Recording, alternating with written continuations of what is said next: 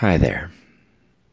I'm Michael Marvash, and this is the Dead Man's Forest, a weekly conversation about the things that we have to teach one another and learn from one another.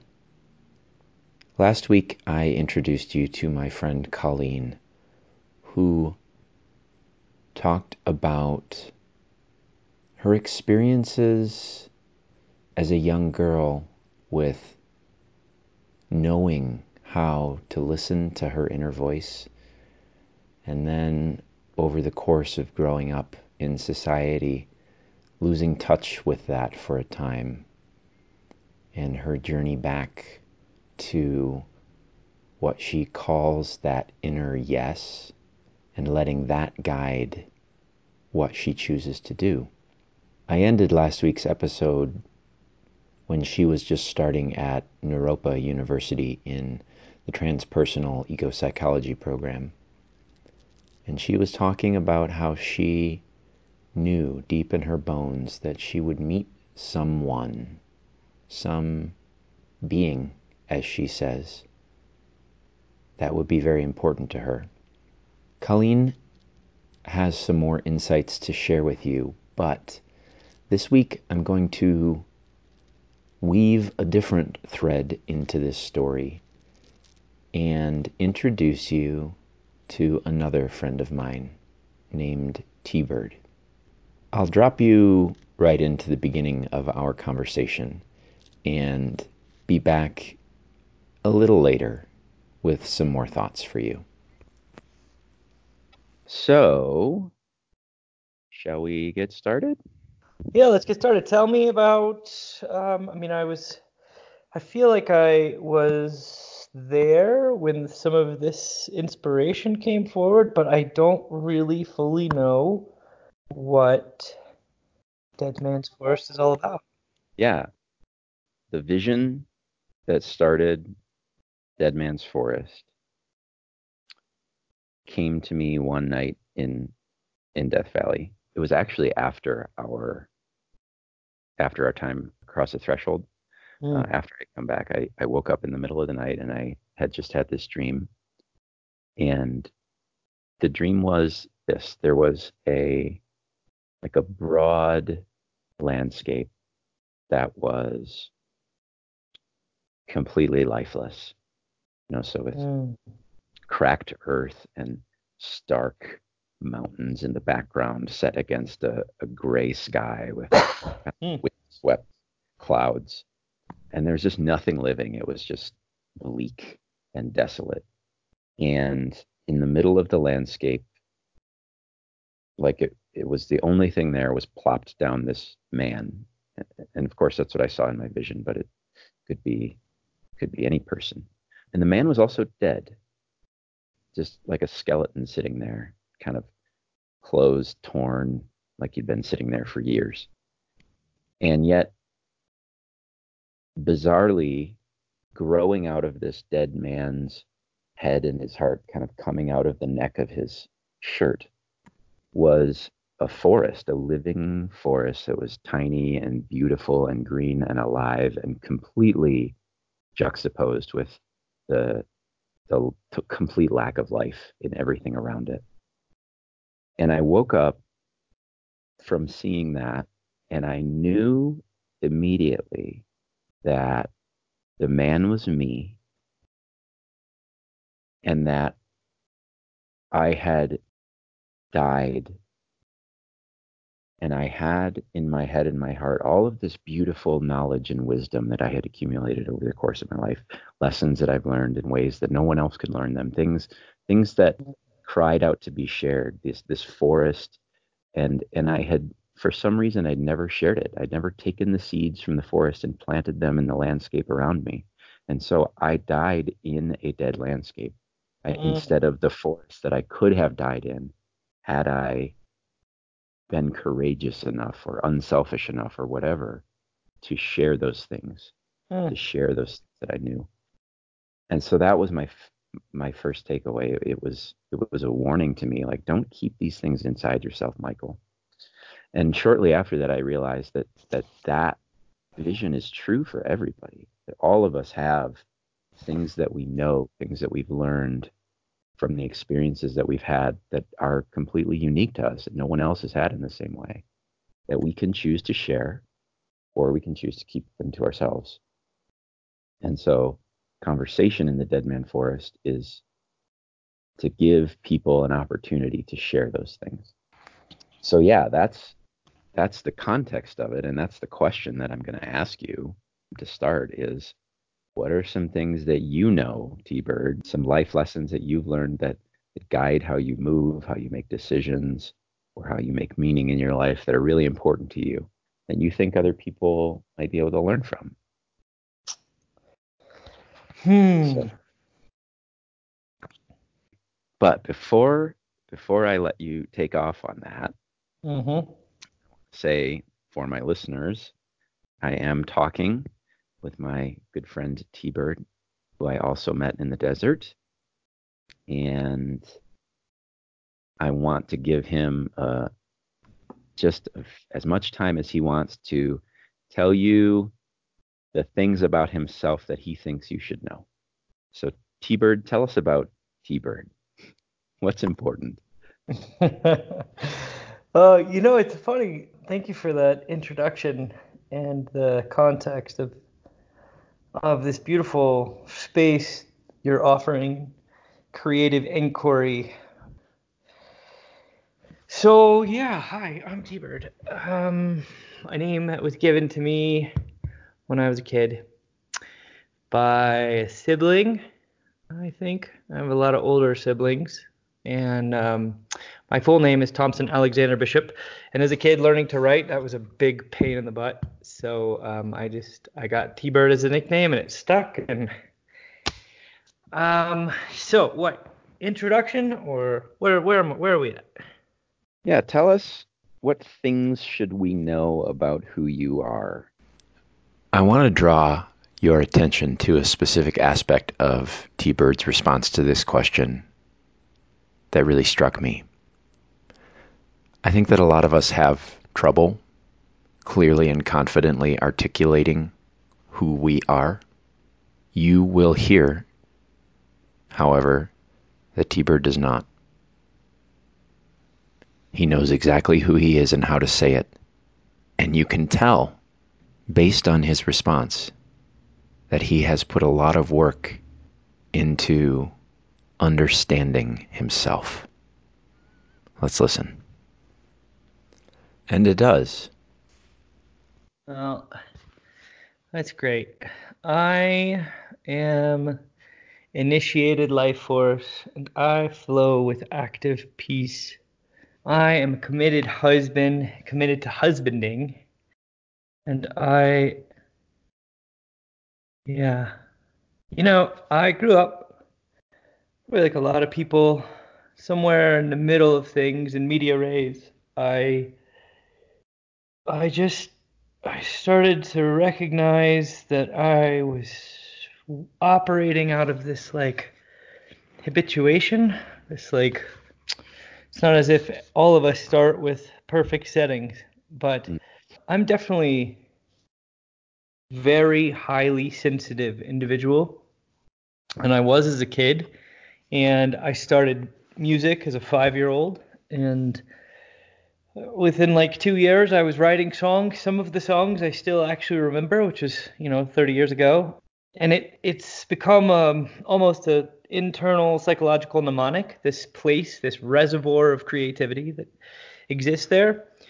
And that has been a refuge throughout my whole life.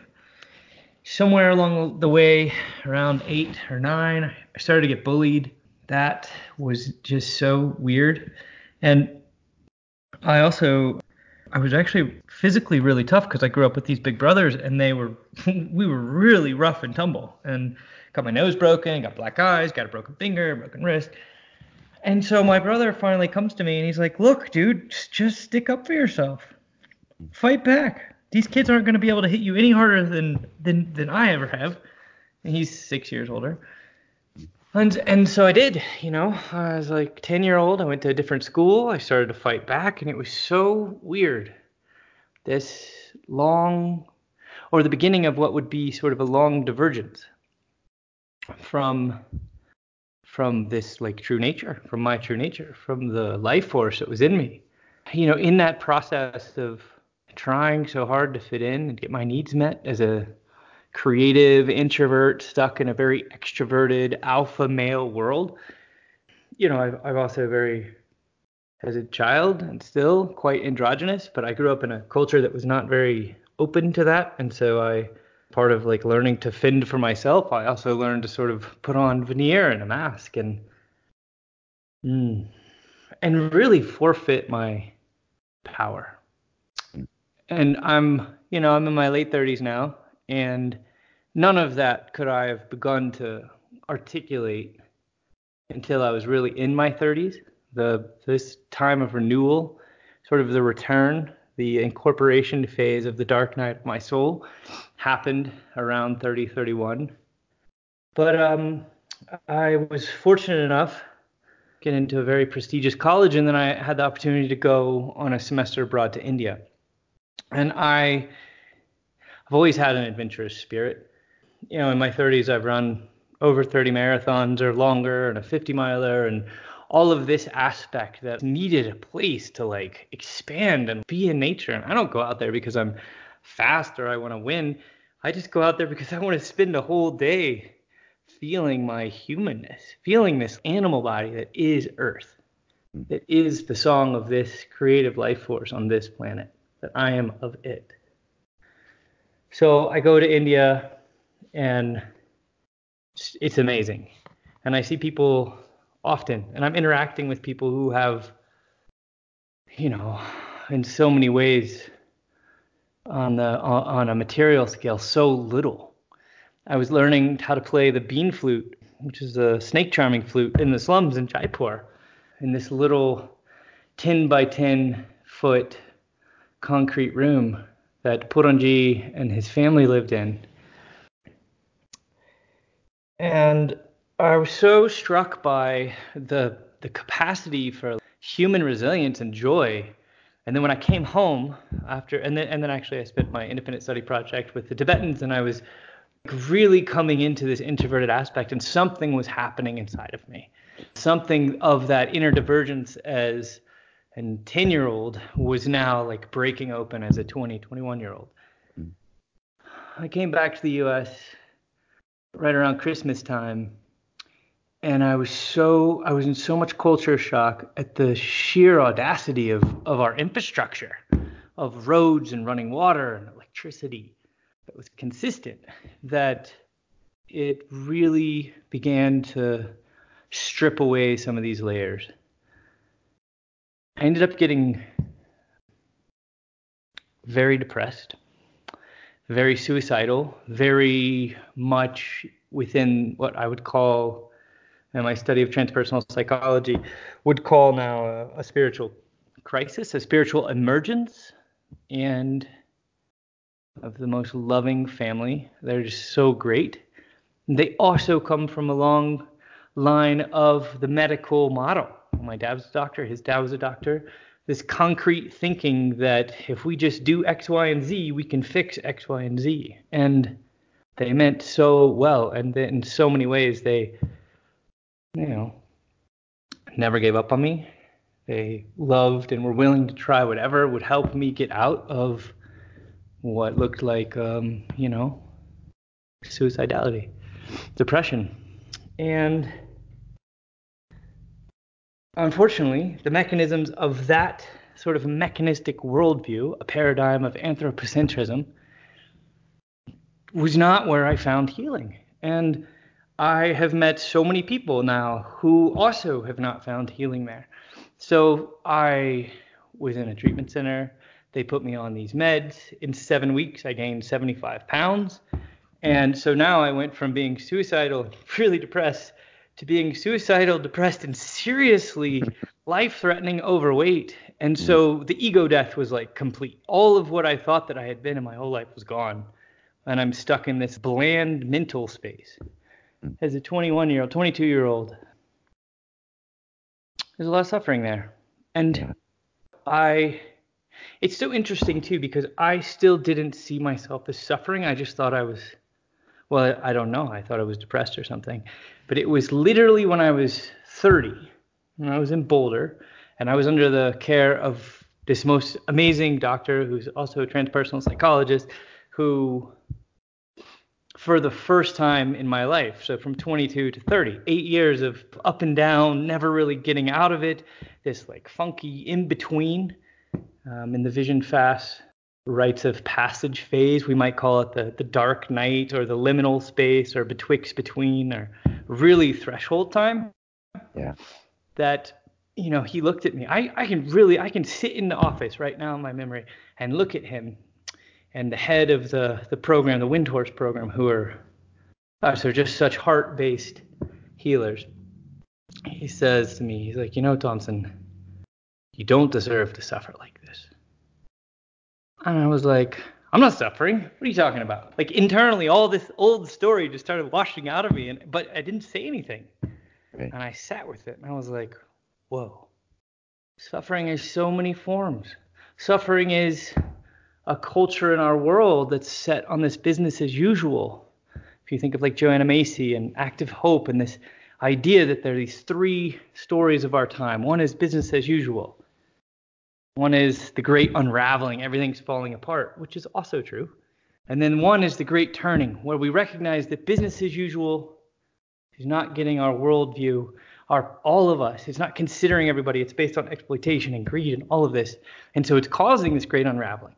But instead of looking away from the great unraveling, in the great turning, we start to turn toward it and recognize our grief is actually our passion. Recognize this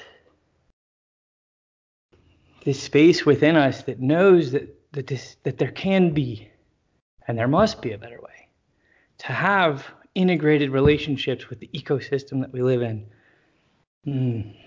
to halt some of these industrial-based thinkings, practices that strip the earth, destroy a mountain for some rubble. And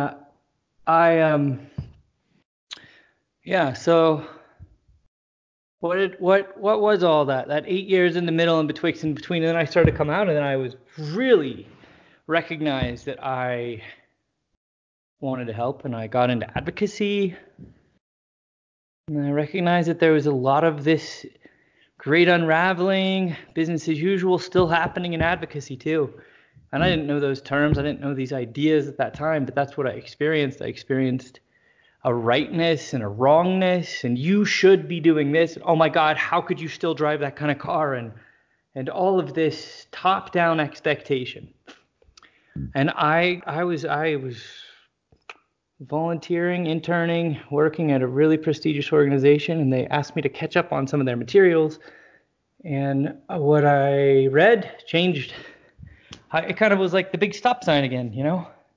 What was this very common practice? So-and-so has got an undercover investigation video of this person abusing this elephant, and if they don't go public and apologize, then we're going to release the video and all this crap, right? So it's a whole section of manipulative coercion, and it's a tactic that's used throughout. And I am a plant-based being. I choose to live a vegan life, but I'm not going to choose to use war to propel that. All this life on this planet, they should have more choices, not fewer. And that includes humans. So anyways, they went ahead and released the video, and the elephant trainer started getting death threats and bricks thrown through their house window. And I'm like, wait, we're just sacrificing, like we're halting one form of violence, but we're imbuing another. And like, what is that? What is this advocacy? And so I had this question: how do we advocate for something without advocating against something else? And that became sort of a leading aspect within me for a while, from like 31 to 35. Through that, I came across the EcoPsych program at Naropa, and on day one was greeted in Counsel, the Way of Counsel, as taught by the OHAL Foundation, sitting in a secular circle, having a talking piece. And they, in this group of 20 people I'd never met, sitting cross-legged on the floor after we had bowed into this also secular but Buddhist-inspired tradition where we come fully into our beingness and we bow to all that has brought us here, and then we come back up in the third part, recognizing that we're here and we're going to be present with whatever comes forward. And we went around and we gave our introduction, and said, my name is T-Bird, gave a little bit of introduction, how I got to this program. And they came back and they were like, T-Bird, we see you. And it really set me back. I was like, I remember like sitting back like 2 inches. I was already sitting up, right? So I'm just like, whoa, this exists. There is another way. And I just put my toe in the water. And yeah. It's not as if the thinkers in this world have been blind to all that's happened, or the directions of these iterations of exploitation or feudalism or whatever it is. It's been there. There's always been some thread of humanity that recognizes it, just like we do. It's just that nowadays our modern communication can allow for such understanding to be a thread that actually connects us, like you and I are, 2 different states through some kind of medium. And we both can connect to this passion to a forest of ideas and meaning making. So in the 90s, recognizing the blame and shame inherent in the environmental movement and how it was really a false refuge for trying to open ourselves to what else is possible. This idea of eco-psychology, where ecology meets psychology, became a lecture series at Harvard. And then Theodore Roszak wrote it out. And the sort of the underlying principle is that we don't have to use blame and shame. If we create the opportunity for people to have meaningful experiences in nature, then it's just as E.O. Wilson would talk about with the biophilia hypothesis, we have an innate nature within us that resonates with the nature outside, and so there's really no separation. The separation is a perceptual split that is perpetuated ongoingly since the beginning of the Industrial Revolution and since Descartes and Bacon and this idea that nature was just automation. And nature is not automation. And most of the indigenous ways of knowing and lots of other practices throughout the world have not lost that. And so it's not so much that nowadays everybody's like, oh, let's go glorify the indigenous cultures and all that. No, it's just to recognize that the idea that we are somehow a part of nature, it's not new. We're returning to something because our particular sect of culture, we forgot this, and we didn't mean to forget it. It's just what happened, right? We wake up as kids in this world and we're like, oh yeah, this is what we're supposed to do to get along. We go to this school and we do this kind of thing. Not everybody really has the time to go outside because the business as usual model says, well, you need to work this many hours to make this much money, to pay your mortgage, to do X, Y, and Z. And oh yeah, you want to have kids someday, so you better put some money aside. And it's very integrated outside the way that our ancestors lived. And so it's actually a paradigm shift to make ourselves and nature available to one another in that reciprocal relationship. But the greatest part about that is that it can happen right now. Anybody that has a free minute can go outside and admire a bird or walk by a tree and recognize that you're also that tree's cousin, long-term nephew. That bird and you come from the same initial spark on those ancient seafloor, the first cities. So that's the return. The return is actually helping to model an understanding that, in this great turning, as we learn what our gifts are, as we allow our grief to be our passion, and to find ways to create this positive affirmations to nature and dispel the myth that we're somehow separate. And to me, that's exactly what the Vision Fast rite of passage model helps with.